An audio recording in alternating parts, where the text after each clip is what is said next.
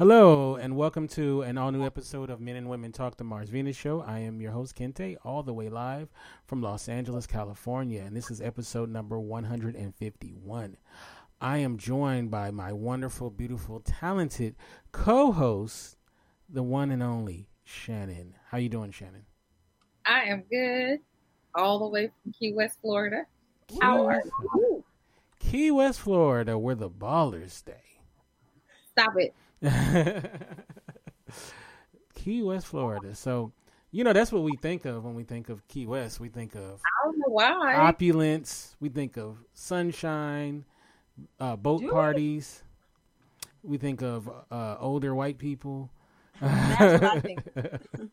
We think of and that is the best place to get rid of a body is in the Keys, right? So that's where. Yeah, so because that's where all of the alligators are. Yes, no. Yes. Okay. Yes. I didn't know that Keitra is from Key West, so I know she's a baller. So hey, that's what's up. Yeah, I'm sorry. I'm having dog interference right now. Get down. Well, he can always be a part of the show if he needs to. No. A conch. She's a conch. So, a conch. Or a conch. A conch. Okay. Do not say conch. Conch. Like. Sorry, I didn't know. I was about to ask. Like, I didn't quite understand. I didn't quite understand that term. Hey, I needed help. Yeah, I guess we'll get to that. But our guest tonight she's a comedian. She's a voice actress. She's a podcaster as well. The one and only Dana Kill. I'm clapping for myself. I'm clapping for you too. Dana Kills. Thank you, Shannon. I like that. Thank you, Kente, for that introduction. Yeah. So Dana, okay, so what we like to do when it's the first time people are on our show, we like to kind of do their origin story first. So where are you from originally? Woo! So it's always a story. I'm one of those. Do you have that friend that is from 5 different places? Anyway, I'm that friend. So born in Huntsville, Alabama, very proud. We were there until I was 12. Huntsville is a great like incubator city in northern Alabama, not too far from the Tennessee line. It's where the Space and Rocket Center is. It's where what's called Redstone Arsenal, a lot of early space research and all the stuff, the unmanned stuff that went up. A lot of it came out of there. When we were 12, we had to make a transition. My mom unfortunately transitioned very unexpectedly, and my dad moved us to New Orleans, Louisiana. So I have 2 homes, and went to high school there, and then and I'm truly a Southern girl. People are like, I'm not necessarily a country girl because I'm from like cities, but very much Southern. Love the food. Huntsville is very different. Alabama is very different, but there's still good food. If you know anything about the South, all throughout there. But also if you know anything about the South, then New Orleans is its own brand of the thing. Yes, it's its own brand of the thing. So went to high school there. Spent a year in school there at Tulane, but eventually graduated from both of my parents' alma mater, Tuskegee. So after basically being in New Orleans, I decided to repurpose Alabama as home, went back to school and went back to Tuskegee, HBCU, and finished up there. And then took a lot of alchemist type journey to get here to LA and to get to where I am today. So always wanted to be like in arts and media, but like any kid, I was an 80s kid born in we won't say what year, but I'll just say I was in high school in the 80s. We'll put it like that. So we were coming through this great technological age at that time. Like we were still like the PC wasn't in home yet. And all we had, if you know anything about anything, I don't know how old my friends are here, but if you know anything about a Commodore 64, like the keyboard that you could buy and you could attach to your TV. So we were coming through a great age in the 80s. And so it was all STEM before we had STEM. So I ended up graduating in math from Tuskegee because and to this day, I still love math, but whatever's on our heart to do and be, it's going to find its way. And so I always I had like an obsession. I think I had a past life in the Harlem Renaissance. I always had an absolute obsession with Langston Hughes, Countee Cullen. My mother read poetry I have a twin sister, she read to us. So I just always, whenever we would study literature anywhere, I'd be like, well, where are the Black writers? Why do we have to always study Shakespeare? Like, why aren't we studying Countee Cullen? Why are we studying, all this kind of stuff? And even at Tuskegee, I took as many, off the beaten path classes outside of math and engineering in any type of arts class or participated. And then finally I graduated and I was like, what am I going to do now? So one of those. So worked for the university, moved to Washington, D.C. to find myself. And then there was a blizzard in 1996. And I was like, the Southern girl does not like blizzards. We're going to take it on to LA and we're going to see what we can do. And so I've been here and I have worked in the record business, worked in the music video business when there was a music video business, when there was a record business as we once knew it, that, where we sold CDs before we have this amazing kind of roadshow that we have now. And all throughout that time, shot a couple of short films, kind of had a few things like itching on me to be in front of the camera, but just really didn't have the nerve. And this is an amazing town. Everybody's taking class and everybody's very serious. And I was just like, I haven't had class. But all I can say is all roads eventually led to UCB last year, Upright Citizens Brigade, where I started studying. All roads led to this amazing open mic studio called Dow Comedy Studio, where Bobby Oliver says we embrace the pause in our comedy, and just these amazing things are happening. I've always been kind of a blogger, writer. Like Kente mentioned, I jumped into when we had Blog Talk Radio, as well, it's still here, but when it was kind of the king of the space that we're now in, which is now a different, it's a different space too. Did a radio show, but just always loved making people laugh and didn't know it, and then figured out that, that's what I've been trying to do all along. Like make people laugh, and now we're doing it on purpose, and that's kind of how we got here. And then voiceover was just, I'll share something very personal if that's okay. Mm-hmm. Go ahead. My mother, like I said, transitioned. I was 11 years old. I always thought she had the most amazing voice, and as I grew up, and I think as we grow a certain age, depending on what you do with your voice, I don't say you lose octaves, but you have to exercise them. But I just always thought she had this amazing kind of lilt to her voice, and I always wanted to sound like her. And so I did. I think and I think for anybody who experienced my mother enough in life, I still do. But I believe I just became like wanting to have an avenue to get her voice out into the world, and wanting to get her voice out into the world. And already, as you could tell, I love to talk. So all of it just came together. And so there was this desire for voiceover. So I just started pushing myself a couple, maybe 2.5 years ago. I tried to get some classes, LA. And here we are, blessed to, be doing auditions and, trying to make that break for it. So that's the whole origin story. I would love to do voiceover. That's totally dope. Well, let's talk about it offline, Shannon, because it's an open landscape. It's an open landscape. I just want to be the person who's like the answer machine lady. So that again? I want to be the answer machine lady. Girl, but people are out there looking for you. They're out there looking for you. That's right. Yes. I record people's answer machines like in real life. Like my family will be like, "Can you do my message, please?" Oh, that's dope. Oh. So amen. So you right at the door. You got your foot wedged in the door right now. Then amen. Yeah. I was scared one day when I called my aunt and I heard my own voice, and I was like, "Did you forget that you did her voice now?" Hilarious. Okay, so let's talk about the comedy, and we'll get into the other stuff as well. It's okay. A lot of us we think we're funny, right? Right. We can crack grandma up. We can crack the people at her job. But then going on stage is a whole different animal. How'd you know that you were not just a funny person with grandma and and your homies and stuff, but that you had something to give audiences on stage? That's a good question, Kente. Very good question. So I guess let's back up. The part of the origin story, because there's too many stories within the story. So there was this great moment of poetry. So when I talk about the time in DC, what I was doing in DC was writing poetry. I got published, and we were going to, and at that time, there was this movement that was afoot. This was mid to late 90s, 95, 96. So there was Def Poetry Jam was actually, I think, had either come to TV. And so all of us, I'm about to say girl, but all of us, Kente, Shannon, thought we were poets. And here's the thing.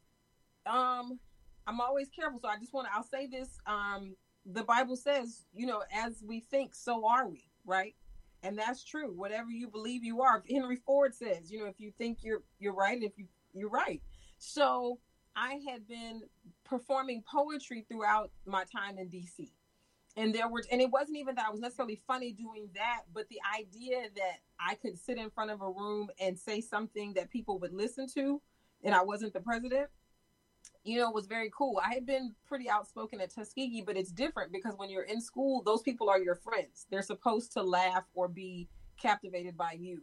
But when we got to DC, and I was living there trying to figure things out, I was doing poetry. So, and then there were actually a couple of funny pieces, so I got out here and somebody took me to a comedy open mic. And I think I'm realizing now that I didn't even know that there was such a thing, like that you could go, and this was 97. So that you could go and just give it a go. I thought that comedians just went from like scratching on the ground to being Richard Pryor. Like I didn't, I didn't really kind of process that there was this process. Right. And so I went to open mic and I was listening and I thought, well, I got stuff, that wasn't a knock to anybody that was coming up because I was blessed, you guys. The host of the open mic at Fifth Street Dix, which does not exist anymore, was Lonnie Love. This was 20 years ago.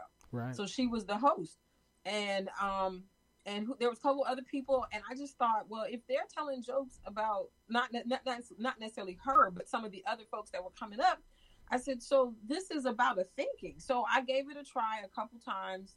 And it was very much at the beginning, but people laughed. And even I'll never forget, Lonnie Love has a long, wonderful career. She'll never remember, but she was just like, I remember her introducing me one night and she said, and she's pretty good too. She's funny. And I thought, okay, Wow. And then I just kind of I don't know. I thought, well, I've come to LA to be a writer. This is just something I'm trying. And fast forward, started doing Toastmasters. Anybody heard of Toastmasters? Mm-hmm. Yes? Oh, yeah. Okay, so Toastmasters, embedded in Toastmasters is public speaking and speaking competitions. And I ended up, I'll never forget this, we had a competition. So we had table topics, which I'm very good at, speaking off the cuff. But the other category was humorous. In my heart, I was very interested in competing on this humorous side, but you had to prepare the speech. It was not an open mic, so you had to lay your thoughts out. You had to lay this whole thing out. And first time competing in humorous, you go and there it's tiered. So you do the area level, what they call the area, the division, and then you go to the district. I won at the area level, brought the house down. Won at the division level, brought the house down. And they were just like, okay, breathe. It looks like you're not even breathing. I couldn't believe that my thoughts on paper had translated into this thing. And then I didn't win at that final level because when you get to the final level, we're all funny. And then a couple years later, same thing. Went in there. I did a very intentional piece called "I'm Only Famous on Facebook," because at the time I was just like I feel like I know everybody. Right. And then I was in the habit of seeing okay, so don't laugh at me, y'all. I felt so connected to people on Facebook that when I would see them in public, I'd be like, "Hey, so and so," I'd be like, right, yeah, no clue who I was. But I just thought it was very funny that in my mind, I could laugh at myself. And I think in the end, that's probably the thing that if you can genuinely laugh at yourself, outside of yourself, not just, but then it's funny. And I began to realize you crazy. You think that these people in your heart of hearts, you honestly think that they are as into these internet connections as it appears. Because we, at that time, poking was popular. So we would poking each other on Facebook. So I thought, and I just thought that was the funniest thing. And I thought, okay. And I still, even at that time, that was 5 years ago, I still didn't have the wherewithal in my mind to say, let's go back to open mic. It really just, we all have those come to Jesus moments. And I started driving Lyft last year because of a come to Jesus moment. I found myself in a situation. So Lyft was where I had to turn. and just a series of nothing but divine appointments of talking to different writers about UCB and about scholarships and then one day, me and a girl, I don't want to say, I forgot her name. I know her name on Instagram. She hopped in the car and we were just having this fun conversation. And she literally said, "Have you thought about comedy?" And I said, "I'm thinking about it right now." And she's like, "This is where you need to go. Go this place, this place." And I mean, she wrote it all out for me, told me what studios, what class, everything. And then I said, "Okay, God, I hear it. We're back. We are, what do they say in church? That God is married to the backslider? Well, so is comedy. Comedy is married to the backslider. I am the born again comedian, and that's how we got back here." I love it. Just as a side note, is there still poking on Facebook? Is that still a thing? It's not the same. It's in there, but it's kind of like your pokes pile up, and then all of a sudden you get a notification. It's like you got 75 pokes, and then you open it, and like all these people have been poking you, and they poked you 5 times. So I don't know where the poke is anymore, because the platform has changed a gazillion times, and it used to be somewhere where you could see. I have no idea, but I just get these random notifications. You have 50 pokes, and I'll open it up, and it's literally like 50 or 60 pokes in there. Yeah. And I don't know. I never got what the poke was for. Is the poke like, "Hey, how you doing"? Is the poke like some kind of cheesy way to make? It's like the Pillsbury Doughboy. I don't want to be poked. Thank you. I never got that. I remember, you guys know who Royale Watkins is. I remember Royale Watkins was talking, and he said, "I don't want any dudes poking me." Right. Just, no other brothers. We can whatever, but don't poke me. It is kind of weird. I don't either, especially if you got a wife at home. I'm gonna need you to keep your pokes to yourself. I just figured it was a hello, but then I did understand that it could be. I guess it could kind of, Shannon, like you said, kind of be inappropriate if somebody that's ain't got no business poking you. Sometimes I just wonder, like, why people be thinking, like, I'm like, how do you even think that's okay? Because you could easily just say hi. We just have gotten so socially in tune with each other. Poke me again and see what happens. Yeah. For those who are listening in the chat room, put if you think getting a poke from someone who's taken is inappropriate, put a 1 in the chat room. Socially lazy, that's right.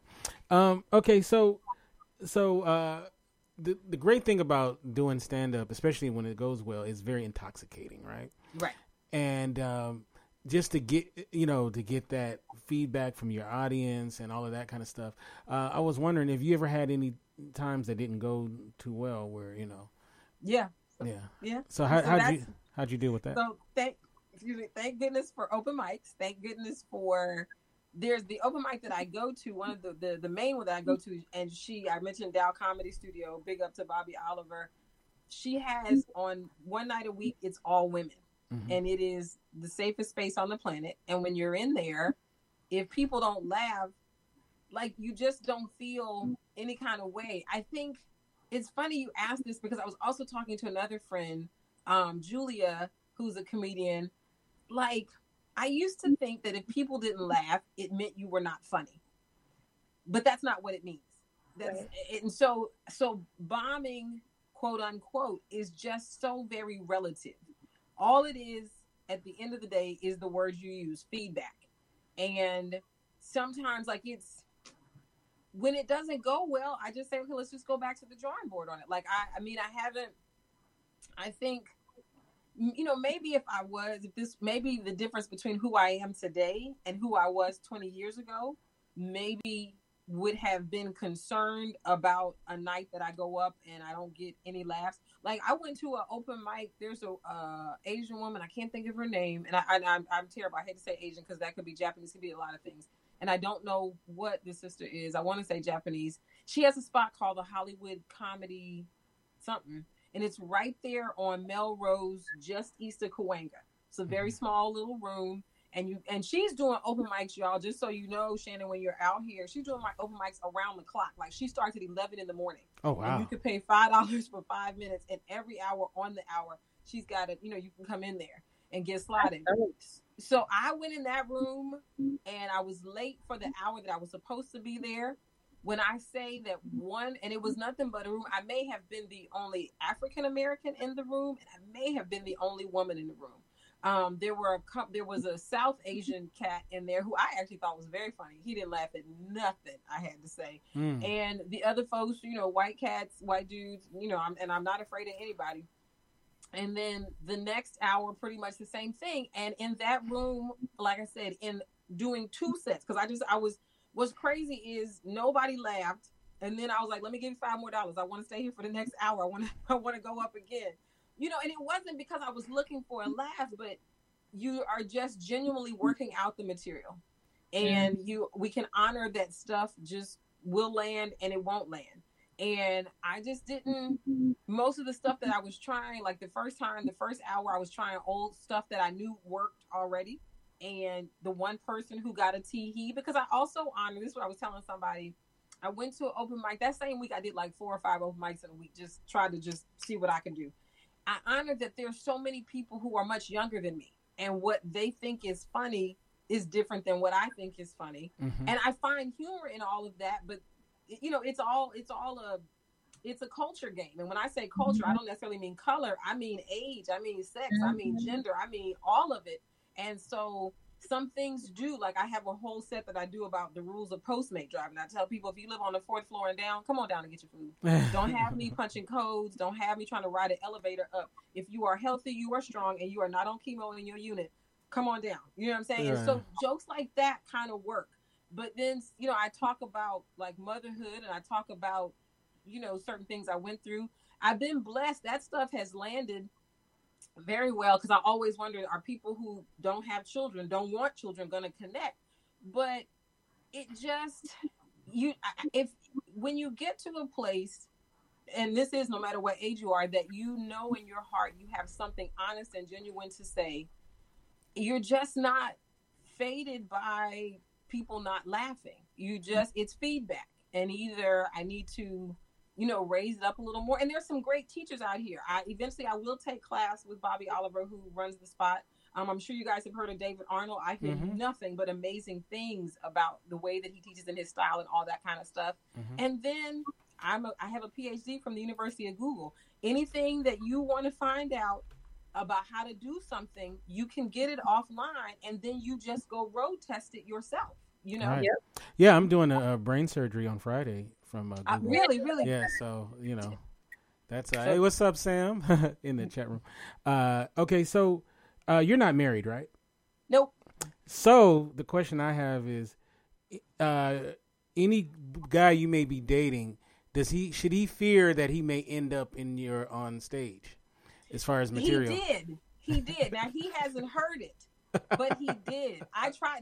Now we talk about a set that didn't do very well. Okay. So this particular night, that particular week, I had seen. Has anybody chat room or here seen this this great series on Netflix called Explained? And so on Explained, you guys should watch it. You seen it, Shannon? No, but several people have recommended it. Explained is the ish, man, because they explain everything in 30 minutes, from the racial wealth gap to billionaires to the female orgasm. Oh, wow. And I thought that the female orgasm episode was absolutely amazing because the stats were astounding. What episode is that? So I could just skip it. It says it's called the female orgasm. Explained. Literally, you Google it. And so the statistics were amazing because they go through the history of orgasms, and they go through us. Anyway, so the statistic of women who had orgasms like through like regular, like, how do they say, it was like somewhere in this 80%. Like basically, if you're in a lesbian relationship, that was more like the 90s. Regular heterosexual relationship was like 80% and less, and if you're bisexual, that was a high number. I remember. So if basically male female heterosexual relationships had the lowest percentage of orgasms for women, and so I was on stage, and I was talking about how I was in the percentage of women who had an orgasm with my guy. And but I was trying to explain that I get, like, we listen to Spotify, I think we listen to Spotify music playlists, And there are times that we can be in the heat of the moment, but like whatever the song is, I get really like, it's hard for me. Like, so let's just say like I Can't Help It by Michael Jackson from the Off the Wall. Again, I'm telling my age. One of my favorite songs. But that it is. And so you can't come to it though. Well, so here's the thing. It's not that you, whether you can or cannot come to it, it's just, I am a music lover, and people who know me intimately, they know how much I love music. I am moved to sing. So I'm there in the throes of the good stuff, trying not to do my karaoke while but you can't help it. I can't help it. But you know what? Thank you, Shannon, for your laugh. That didn't get much of a laugh. Like, it was, the water was tepid on that. I sing to everything. You could be talking about a sentence and I'll make a song to it. And people are like, is that all you do all day? Pretty much. I had a Facebook thread once about what artist, if their music came on, it would kill the moment. And it was some very interesting responses that came up. Wow. But a lot that of... could be a wide range. And I'll say this, Kente, it's nothing ever per se kills the moment. I will shout my guy out. He's very good at what he does. So nothing ever kills the moment per se, but I just, like, I love music. Like, one time we weren't all the way in, and this is only for the jazz heads. You have to be a jazz head for real.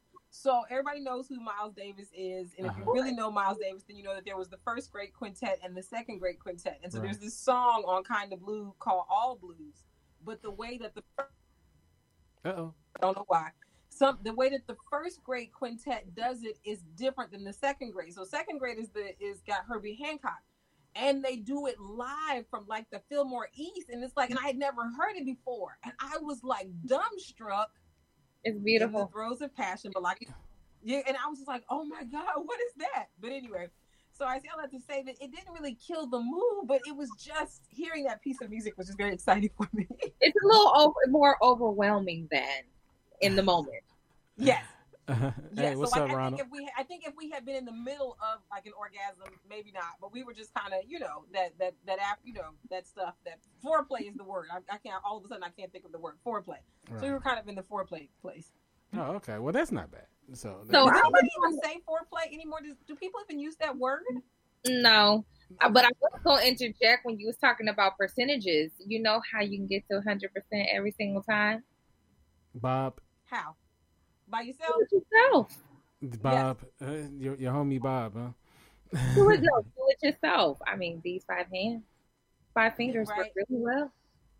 Shannon, I want to know what you think after you see it, because it's a really, and can say you too. Like, maybe if y'all do a follow up or something, I want to know if y'all saw it. Okay, I definitely want to see it. I have to do that for an episode. Right. That's for sure. I am here for this conversation, especially since I'm new to the whole orgasm. Well, I'm not new anymore, but fairly new to most people. She's new to the scene. Huh? I want to give a real quick shout out to, I see in the chat room, Lala, D, Maya, Olaf. Also on Facebook we have Ronald Smith, who just came in. Sam Teague, Stephanie is here, Ashley as well. William Lee's here. Kedra is here as well. Bobby, I think I said Bobby already. Michelle, and I know there's more people that are in, but they haven't let everybody know that they're here. Just put one in the chat room so we can make sure we give y'all a shout out. Well, hi. All right. So, okay. So now that's the thing too, right? Is the fear of, some people have that fear of making it into your set, whether it be a boyfriend or a cousin or whatever. But then you also get people who think you're talking about them, but you're really not talking about them as well. Have you ever had that happen before? Not really. Like, I have this running joke. This thing that I love to do, because it just occurred to me one night, and it's a lot of fun. It's something that I pretty much, do in different audiences. But like one night I was just like, anybody got that friend who like borrows stuff and like takes forever to give it back? Yes. Oh my God, like it's not even something significant, but like they take forever. Like you be looking for your stuff and you don't want to like sweat them, but they take forever to give it back, and then they never quite give it back the same way they got it. And I'm like, does anybody have that friend? And they were like, yeah. And I was like, I'm that friend. Don't owe me nothing.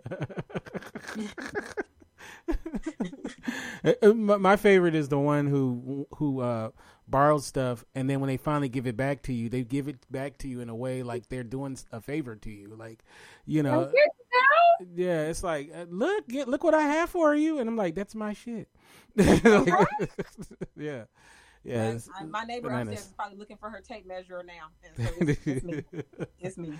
Hilarious. So you mine most of your material from your own life. Do you I guess one thing doing Lyft or Postmates or Uber, you may get good material, right? Because you meet all kind of different people and stuff. So without question. When I've done it, I've definitely had some good stuff. Oh my God. Like even Thursday, this brother, he barely got in the car because he said his hip was not acting right. Like he had a walker, his friend put the walker in. It took me forever to drive around the parking lot and find him. Then as we ride down the freeway, he wants to talk about how targeted Corona is and how ever since Trump taxed China that 12 billion, they leaders. I said, so you think they're giving out coronavirus like that? He's like, well, we tax them 12 billion and everything. I said, listen, sir, if I'm the leader of China and you tax me 12 billion and I'm giving out Corona, my people not gonna get it first. Let me just say that. Right. We get on down the freeway. This man, bless his heart, I don't know how he did it. He barely got in the car because of that hip. The next thing I know, I turn the corner, drop him off, and within seconds, he is out of my car peeing on the ground. Right in front of, oh, wow. He had told me to turn the corner at a liquor store instead of taking him to his actual destination. And I guess because he had to pee. But when I say to y'all, it took him a cool minute when I was loading him up to slide that little slip of the hip in. And he was 1 second, he was talking to me. I said, well, is there somebody to help you with your walker? I'm going to ask my friend. And before he could say, ask my friend, I'm sorry, I'm a woman of a certain age. I've heard people pee on the ground before. He's peeing, like dropping it like a racehorse. And we are right at the mouth of the liquor store, which means that anybody coming out of the liquor store, that's what they get. They're getting peed on. So lots of that, lots of personal stuff like that. Just the fact that I had a brother, bless his heart, Oscar, 2 weeks ago, tried to get in the front seat, open the front door. And I was like, you're not going with me today? Not in the front seat, So there's just a lot of little, and big when you get in there, just because it's people. I think this is my moment right now because it's what I do. But I've been a people watcher. Like if they paid money, I would be rich. I love to just watch people all day. Just, because even with the brother Thursday night, I was telling everybody I did a little comedy moment. I was just like, first of all, whatever you going through, I can see it in your face. I watch people, so I know when you're dealing with addiction. I know when you're dealing with alcohol. I know when you're healthy.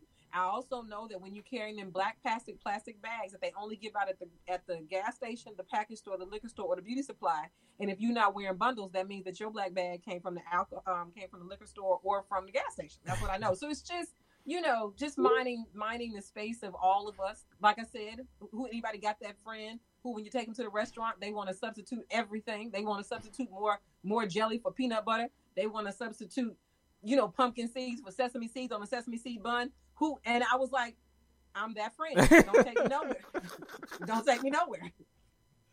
And I have, whatever. So I know, Shannon. So it's just, there's just so much out there. You know what though, Kente? I will say this. One thing that I learned at UCB is I was in a sketch class and we had to work with topical sketches. And so while I'm not necessarily a news watcher per se, there is a lot of obvious, and we all watch The Daily Show. We've all watched comments all our lives, so they definitely all do topical. So that's been the area of growth for me to get into topical, but I've had some fun because it doesn't take a lot. Like when that whole Gayle King Snoop Dogg thing happened last month. I mean, February. I was just like, my topical piece was that it's been a rough Black History Month. Check on your Black friends. Snoop has cussed Gayle clean out, called her all kind of, and now, and I just said, listen, I don't think Harriet Tubman freed us for this. I don't think she worked as hard as she did so that this is how we were conducting ourselves. So just working with that topical space is my biggest area of growth, because there's good stuff there no matter what level of news you take in. Right. And of course, the number 45, the president, he gives a wealth of material. I mean, he's like a comedian's dream in a way. Yeah, he is, but but he's not my dream. For that I have nothing. I'm sure that it will come to me, but I won't lie. I have not. That's something I don't joke about. Not because it's not funny. One, because the people who are up at the top of their game, Trevor Noah, they're doing that for us. They're doing that. To be honest with you, I have to admit, low key, pretty frustrated with him. I probably am holding up a little wall and wouldn't know how not to devolve into anger or frustration with him. And just, I wouldn't even say disappointment, because I can't say that I had a high expectation in the first place, if that's a joke. But, but you're right. He is a wealth of material. And that's funny. You said you're holding up a wall. It's funny you said you're holding up a wall. Did the Mexican government pay for it? There it is. They did. They paid for it. You know what's funny is I think they're willing to put one up right now to keep us from going over there, spreading the Rona. So right, he's the problem. Right. So yeah.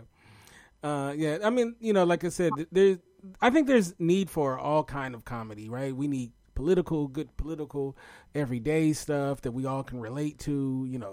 Dating, male, female, all of that stuff. It's definitely needed. And like you finding your lane, what works for you, So if you ever see a comedian, because I used to stay in comedy clubs all the time, and you can kind of tell that a comedian is probably not working in the best lane for them. And it's so cool though when you finally see them find their lane. That's amazing. So do you feel like you found your lane, or do you feel like you still have ways to go? I certainly feel like I found a lane, because a lane of just kind of, how do I say? I think, and it's so funny when you say lane, because I was like, there's so many, but I do feel like I found what works, because I think your lane, there we go with that thing again. As we think, so are we. There are certain things that just catch me as funny. They may not, that same thing to another comedian might not have occurred to them was even a joke. Right. But for me, because I'm interfacing with it as a woman, a black woman of a certain age, all these things. And I'm not necessarily so into age, but the way that I'm going to look at, like, I have a piece that I'm very proud of that I work with a bit on sativa and indica, because I just visited my first dispensary top of the year. So I found that whole experience very funny, because like I'm big on self-help, and now that it's legal, I'm like, I'm okay. And my thing is, for all of y'all whose friends are still giving you edibles and you don't know what's in them, don't take it. We got labels. It's legal. Right. You don't have to not know what's in it. Right. So there's a whole set of things that at my age and my level of experience that I have to say about indica and sativa. But to the person who has smoked, for a while, they probably wouldn't even, these are not the kind of jokes. These are not the things that would occur to them. But I just, but I had done my Google University research before I went to the dispensary, so that I knew, what I was, because we live in just a different world now. So I think that, I grew up the nerdy kid. I grew up the kid who, was, kind of pretty considered smart or whatever. So I think that the way that I look at things and then bring it back to humor, so that we can all get on, I think that's kind of the lane for me. Like this, that sort of thing. Because I just like, the world is divided in two ways: indica, sativa. I'm team indica. And also, when we were in college, everybody was smoking. There weren't edibles, but I couldn't smoke. My friends was like, "We not sharing with you because you don't even know what you're doing. You like wasting our good money. You wasting our weed." And it was true, because I wanted to be cool, so I sat there trying to puff pass with no clue. I had not been a kid who smoked in high school, so I thought, this can't be too hard. Yeah, it is, if you don't know what you're doing. Yeah. It's funny. I've never done any kind of drugs, smoked cigarettes or weed, and so this year I went to a dispensary for the CBD oil and CBD stuff, and it's so funny because being disconnected from that lifestyle, I didn't realize how deep of knowledge you got to have. So, but it's so funny though, because when you go in there in a dispensary, especially, I don't know if you guys, I don't know if it's like that in Florida, but in the dispensary, there's always people there. They're so kind, and they're gonna walk you through.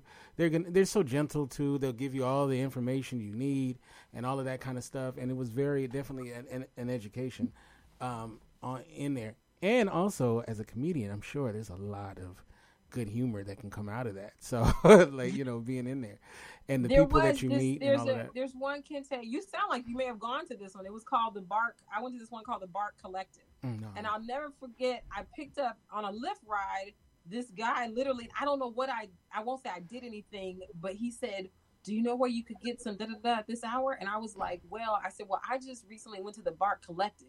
He said, I saw that, but that looked like the Whole Foods of dispensary. And I was like, and it's what was funny is like, and it is, it's got a Whole Foods kind of vibe, and everybody's very sunny. Like you said, they've got these beautiful like cherry wood floors, and it's just like, and it's Shannon, you're not here, it's by the Beverly Center. So whatever. And I just talk about the difference between visiting a dispensary north of Pico as opposed to a dispensary south of Pico, because there is a distinct difference. See, I haven't done the south of Pico, so then yeah. So right. If you like, even if there's one right by me or right here on Washington, and this is slightly different vibe when you come further south. I need to go there for the jokes. Right? So that was something that I thought was very funny. And then like the girl, I'll never forget this, and it's in I have it posted on Facebook. Like I said, I'd done my research, so I was in my mind, I'm clear, and I'm still clear that I'm the indica type, and I'm saying indica on the low end, like indica CBD type, not indica up high type. So I was just like, well, sativa is da-da-da. So the girl steps over and she says, well, I have multiple personality disorder, and I'm a sativa type, and maybe you're a sativa type. I paused. I said, listen, I don't have multiple personalities. I have two. I have the woman that wants to succeed and the scary bitch trying to hold her back. And we just trying to get rid of that scary girl. That's the one we trying to get rid of. So it's just two personalities over here, not multiple. But like, this is what I'm experiencing in the dispensary. And I think that that's funny. Like, right. I think that is so funny. Right. And so that's that's and we take it to the stage. We take it straight to the stage. Because I think that other people are having an experience and we all want to connect. And we look for one another, and I think that's the gift of comedy. We look for one another to be our eyes and our ears into things that maybe we haven't seen before, things that we haven't experienced before. Because another woman who was doing open mic a couple months before talked about going to a dispensary, and at the time I hadn't even thought about going. But when I went in there and they started talking to me, and I had done my research, even though that woman's jokes 2 months before honestly fell kind of flat, I totally understood why she brought it to the comedy stage. I totally understood it. And so I brought it, but I bring something different to the stage than she did. So I got quite a few laughs off of it. I got a lot of love. We'll put it like that off of it. That's what's up. Now you have a son who is just about to go to college, right? Right. He's 17, and we're struggling with this whole situation, man, because this imagine. Is, we've been college ready since kindergarten. So we've been talking class of 2020 since, K1. And now we're here. And this is, what we've arrived to. Does he ever make it into your bits? You know what? No, not yet. Like, it's funny. I think had I started this, even if I had started this 5 years ago, he probably, or when he was much younger, because again, there was this comedian trying to come out of me, and I just didn't recognize it, because I would always kind of post some of the escapades on Facebook. And it was, again, small child humor. I'll never forget holding him, and we came outside, and I didn't have an umbrella, and it was raining, and my baby said, he was half sleeping, he said, why is God spitting on me? And so things like that I don't know how well they would play on a larger stage, and now he's older, so the potency is not the same. I'll never forget, we were going through a season of having a lot of car trouble, trying to get out of here and go to work every day. And one morning he said to me, well, what kind of car does God drive? And I was like, so he hasn't yet. He made it into, I did when I was doing another Toastmasters competition, they talked about, I don't even remember what they call table topics, where they ask you a random question. It was parenting, I think, is full of material. You just have to figure out what you want to say, because it's and all the comedians from Bill Cosby. Sorry to say his name if it offends anybody, but I still think that he had these brilliant moments despite where he is today. So many comedians have done great things on the side of parenting, but I think the biggest lesson I always have in parenting is whatever I'm trying to teach, I have to be. And so I can be after him about these dishes, but if I'm not dealing with the dishes quite right, then he's not going, he's going to follow whatever's happening. And I just always think that's something I want to talk about, that space a little bit more, that your children, any of our children, are doing as well as we're doing. Whatever you modeling, whatever you see wrong, then you have to look in the mirror before you start, grabbing a belt. You need to take a look in the mirror and see how well you're doing with that same thing. And if you can be honest with yourself, you will know exactly why they're doing, how they're doing. But he hasn't yet. We'll figure it out. I want to give a shout out to Patricia A. Murray and Gary, who just came in as well. Okay, so now you're doing an open mic tonight. How's that work? Like doing stand up to no audience? Like how's that going to work? It's a brilliant question. Here's what's funny is it works. Like I don't love those two words. It just does, because one, the open mic, especially for the one that I'm at tonight, it's that women's mic. It's more of a study space. Now, all the laughs are there. And on the Zoom space, we can hear each other, so we're laughing. Okay. So it's not, the audience isn't, because we're not in the studio, admittedly, then where you have performers and you have audience members, you're certainly getting more laughs in that space. But in that Zoom space, you're getting some laughs. Now, this is what I will say to your point, because I do know what you're getting at. So not this past Wednesday, but the Wednesday before, so I guess almost 2 weeks ago, my neighbor had something, and she let me come on and do open mic. So from Facebook Live. Mm-hmm. So now it's like you said, like I'm not flanked in a Zoom room by other folks. It's just me and my phone, and we right here with it. And all of course I had material that I knew worked. So and I knew that it was broadcasting out. Of course, that's one thing you don't do. You don't try new material with a new audience. Right. At least I don't. And, and I knew what worked, and people are loving and generous for this space that we're in. So I saw them hitting the laughs, the emoji laugh. So you could see that people were laughing. You couldn't hear it. But that goes back to, and I apologize for pointing, it goes back to the question you asked earlier about bombing, about material. You have to trust that you have something to say, and you have to trust that you're connecting, and you have to just trust the material. And you can do that whether you hear an audience or not. If you know in your core that you are connecting with people, nothing can block that. Nothing, you don't need to hear the laughter to know. You can feel it. Yes. Oh, and what's up to Crystal Johnson in the chat room? And Gary Rahman says, Dana, my Tuskegee sister. Tuskegee classmate, I was about to say. Yeah. Brother Gary, I know. Yep. Yeah, I've interviewed him before and helped him out with some podcast stuff too. Great brother. He's writing books. He's got great stuff out there in the world. Great dude. We got to get him back on. It's been a minute since he's been on. He's a really good brother to talk to. And in Tuskegee, I've actually been to Tuskegee before, so many moons ago. So, big shout out to those folks.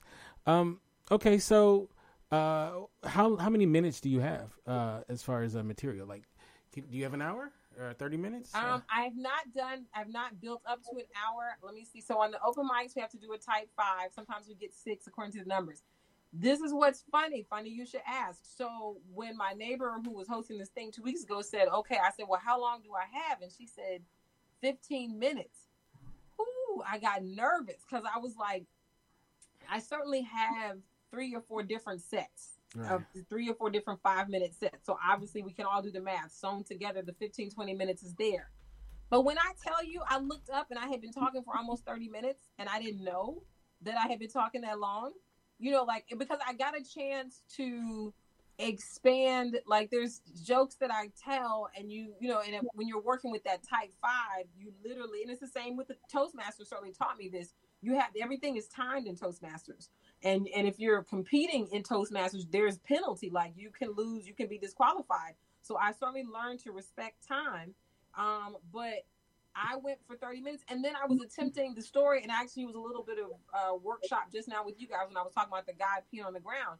I told that story yesterday, and it took me like 25 minutes to tell it. And I was like, girl, you got to get that together, because that is not like, it's not a 25-minute story. Like, do you know what I'm saying? Right, like, right. It is a good story, but it's not a 25-minute story. So you got to figure out what that was about. I mean, it was just me trying to get it out. And when I go tonight, I'm going to try to work with it in the 5 and see what I can do to figure out where what is the core in at UCB where I study, they, everything has game. Like, what is the core beat? Not really the game, but what's the core beat here? And then how do we keep it in this 5-minute space? So I haven't done an hour yet. I don't think that an hour will be hard to get to, just because when you're telling doing a 5-minute set, you're having to shave a lot. And even and if you can expand some of that, and when I say expand it still have potent beats, not expand it to fluff it, but still just bring out the potent beats. I could probably get to an hour, but I would definitely take a lot of time to make sure it's prepared, because you don't want to. If you guys have ever heard of Ali Sadiq, has anybody ever heard of Ali? Oh Sadiq? yeah, he's great. Yeah, he is. I feel like Mexicans got boots. Yes, Mexican got boots, and Mitchell, and just everything. But Mexican got boots is good stuff. Hilarious. And so, sidebar, you got me thinking of two things. So Mexican got boots is an amazing piece, because he has, he entered the game like almost 20 years ago, maybe 20 years ago. And at the time that he began to do, Apple Music and all these things came along, so he's been able to put together albums and get comedy albums out there. So he has an album that he put out in 2013, and the Mexican Got Boots story is on there. But you're hearing it in its nascent stage. Like the Mexican, it's still the same prison riot story, but what it elevated to on Comedy Central's This Is Not Happening is, it's the same core story, but he's refined it. He's got the beats together, the whole nine. So I just say all that to say that he is someone that I watch a lot in these modern times, because he caught my ear by accident. But when I listened, I was like, I never heard of him until 2 years ago. And when I listened, I thought, okay, so we must be in the same generation, because the stuff that he's talking about, like, if you really listen to him, he's kind of got this deep level, and not just the I was in prison part of things, just the nature of what he's talking about. And so I think it's just the same. It's just this idea that you have a lot of stories to tell. How do you refine them? How do you expand them? And then making sure when you're dealing with trying to get an hour, making sure that it's prepared, and tight and all that kind of stuff. And you, because I would have never, hearing him do Mexican Got Boots last year or whenever I first heard it, late 2018, I would have never known that bit was like 7 years old, like 5 years old. Right. Yeah. Yeah, I thought that was just new for that show. I didn't know that was something that he had been doing for a minute. So he has, if you are on Apple Music, like all 6 of his comedy albums are there, and he has one called Freedom of Speech from 2013, 11 or 13. If I have it right, that's where that is, and you can hear it for the first time. If you can hear it. And if you guys, his name's Ali Sadiq, and he was on this show called Bring the Funny. No. I mean, with that asshole that was hosting it at that time. Oh, right. This Is Not Happening. This is not happening. Right. I won't even say his name. That guy. That guy. Right. But yeah, it's very funny. Just look it up. Mexican Got Boots. You got on boots. It's a great bit. Okay, so we have about 7 more minutes with you. What can we expect from you? Because I know you're getting in the podcasting realm. You're getting back into it. I'm sorry. Right. And you're also and you're also doing voice work. And are you still doing film work as well? Not as much film work. It's funny you should ask. So Gary is on. We have a schoolmate. His name was Terrence Barker. We call him T-Bark. Like, one of the things I'll say about my journey and my time in LA is it's been, and I've not read The Alchemist. Part of me never, I don't know, it's 6:54, so let me pay attention to the time. I never read The Alchemist because I felt like I get so tired of people saying that, everything you went through was necessary, and no matter how long it takes you to get where you're going, like, you got to go. And that feels some kind of way when you just feel like, am I young enough? Am I this enough? Will I want to be more than I don't want to be novelty. I want to be potent in the space. I want to be taken seriously. So that said, what's interesting is comedy feels the most right of everything that I've done. I've been blessed to be good at or be in a space to propel and elevate and get better at things. But comedy and to that extent, even the voiceover work, because I just love talking, as y'all can tell. So please know that there is more comedy on the way. But I want to do films and TV and movie, but I'm way more interested in that. And this is actually probably kind of new for me to say. I'm interested in that work from this perspective, from that of being a comedian, from that of being a comedic actress. Like, I grew up loving Lucille Ball. I don't know that I'm that broad, right? I don't know if I'm that physical, but she's a hero. My favorite of all was probably Carol Burnett. I'm sorry, she's not. She's still with us. So Carol Burnett, Mary Tyler Moore, Rhoda, Alice. Like, I loved those sitcoms. I loved those women. I loved their work. Obviously, we know that people were writing those shows, but their words could not have come to life better through those you know what I'm saying, without those women and their work. So that's the avenue. Like, I'm still like a gut busting, like, I loved Soap, but I loved Benson more just because he was a man of color. Soap was very funny, but it just had a lot of moving parts because it was obviously parodying soap operas, so I didn't whatever. But I still love and want to go further as a comedian. Stand up. Sorry about that, you guys. Doing stand up, but I would love to be, this may sound ambitious, but I'll say I would love to be like Issa Rae's older sister, like this, or something. Like, I would love to be able to do something, maybe even the straight-laced nerdy older sister or something, where she's the younger, she's the baby and she was the favorite, whatever it is. But I would love to do something in that space. I love the sketch comedy world. I'm looking, I love Astronomy Club. Like, I love Robin Thede show. I don't know if I'm brave enough yet to just straight do sketch. Sketch is no joke. Like, you have to. I'm in some sketch writing classes, so I love the idea of creating and developing that. But you definitely, I want to be what a Mary Tyler Moore was, or I want to be what Alice was. Kiss My Grits. That wasn't even Alice. That was the other woman. That was the blonde in there that was with her with the southern accent. Right. So Flo. prayerfully more of that. Yeah, Flo. Right. So I just want to be, from our lips and vibes to God's. I want to be potent in the space. I want to be funny in the space, and I want to be way more than novelty in the space. In potent, yes. No, that's great. Wow, I'm a big fan of you and your work, and I'm looking forward to, especially once we get out of quarantine, what's going to be happening. Last year I put on with my friend Leah Brown a comedy event at the crib, and I'm looking to do that more. So hopefully we can work together. And I trust it. May 16th. It will probably be on Zoom, but it's going to be open to the public May 16th. I'll send it out. I am booked at Dow for one of their monthly shows. Nice. And I know that they're talking. They've sent us a thing the other day saying, would you guys be willing to do this on Zoom? Because I was booked like a month or two ago. So I do know my first book show may be in the Zoom space, but it's coming. It's coming. And maybe after all of this, you can hit the road. I would love it. Look, we're gonna want to hit the road so we can just get out of our homes, right? So it might be fun just to go and see things other than my driveway and my bedroom and my living room and the blender and the ice maker and the Tell it. Where we can switch, you could have my job and then you could see more than that every single day. Yeah, I mean, I go to the grocery store. I go to Lowe's. That's always fun. That's like a treat when you get to go to Lowe's and you get to go to the garden section. That's like a big treat right now. So, amen. But okay. So how can we get you on social media and all this? So I am Dana Keel here on Facebook. I am Dana Keel on Instagram, which is the most I guess I'm trying to. Is there anything else? I'm Dana Keel on LinkedIn, but I don't think anybody's going over there for comedy. But for all the funny, Facebook and Instagram are it. And if you just know my name, it's just like that, Dana Keel. And on Instagram, it's lowercase like that, DANNA, 2 N's, y'all. I before E, except after C.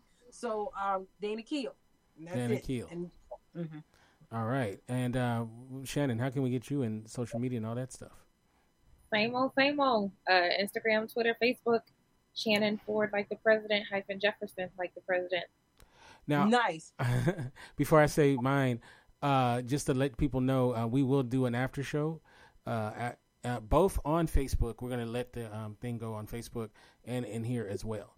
So you can get me at Kente F on Twitter, Kente Ferguson on Instagram, and of course you can get us at indyradio.org. That's indyradio.org. Tomorrow night here on Get Vocal, I will have both Logan and Angela from Fairly Random Psychic Show, and we're going to do a What's Good with Kente show of that. So they're really great.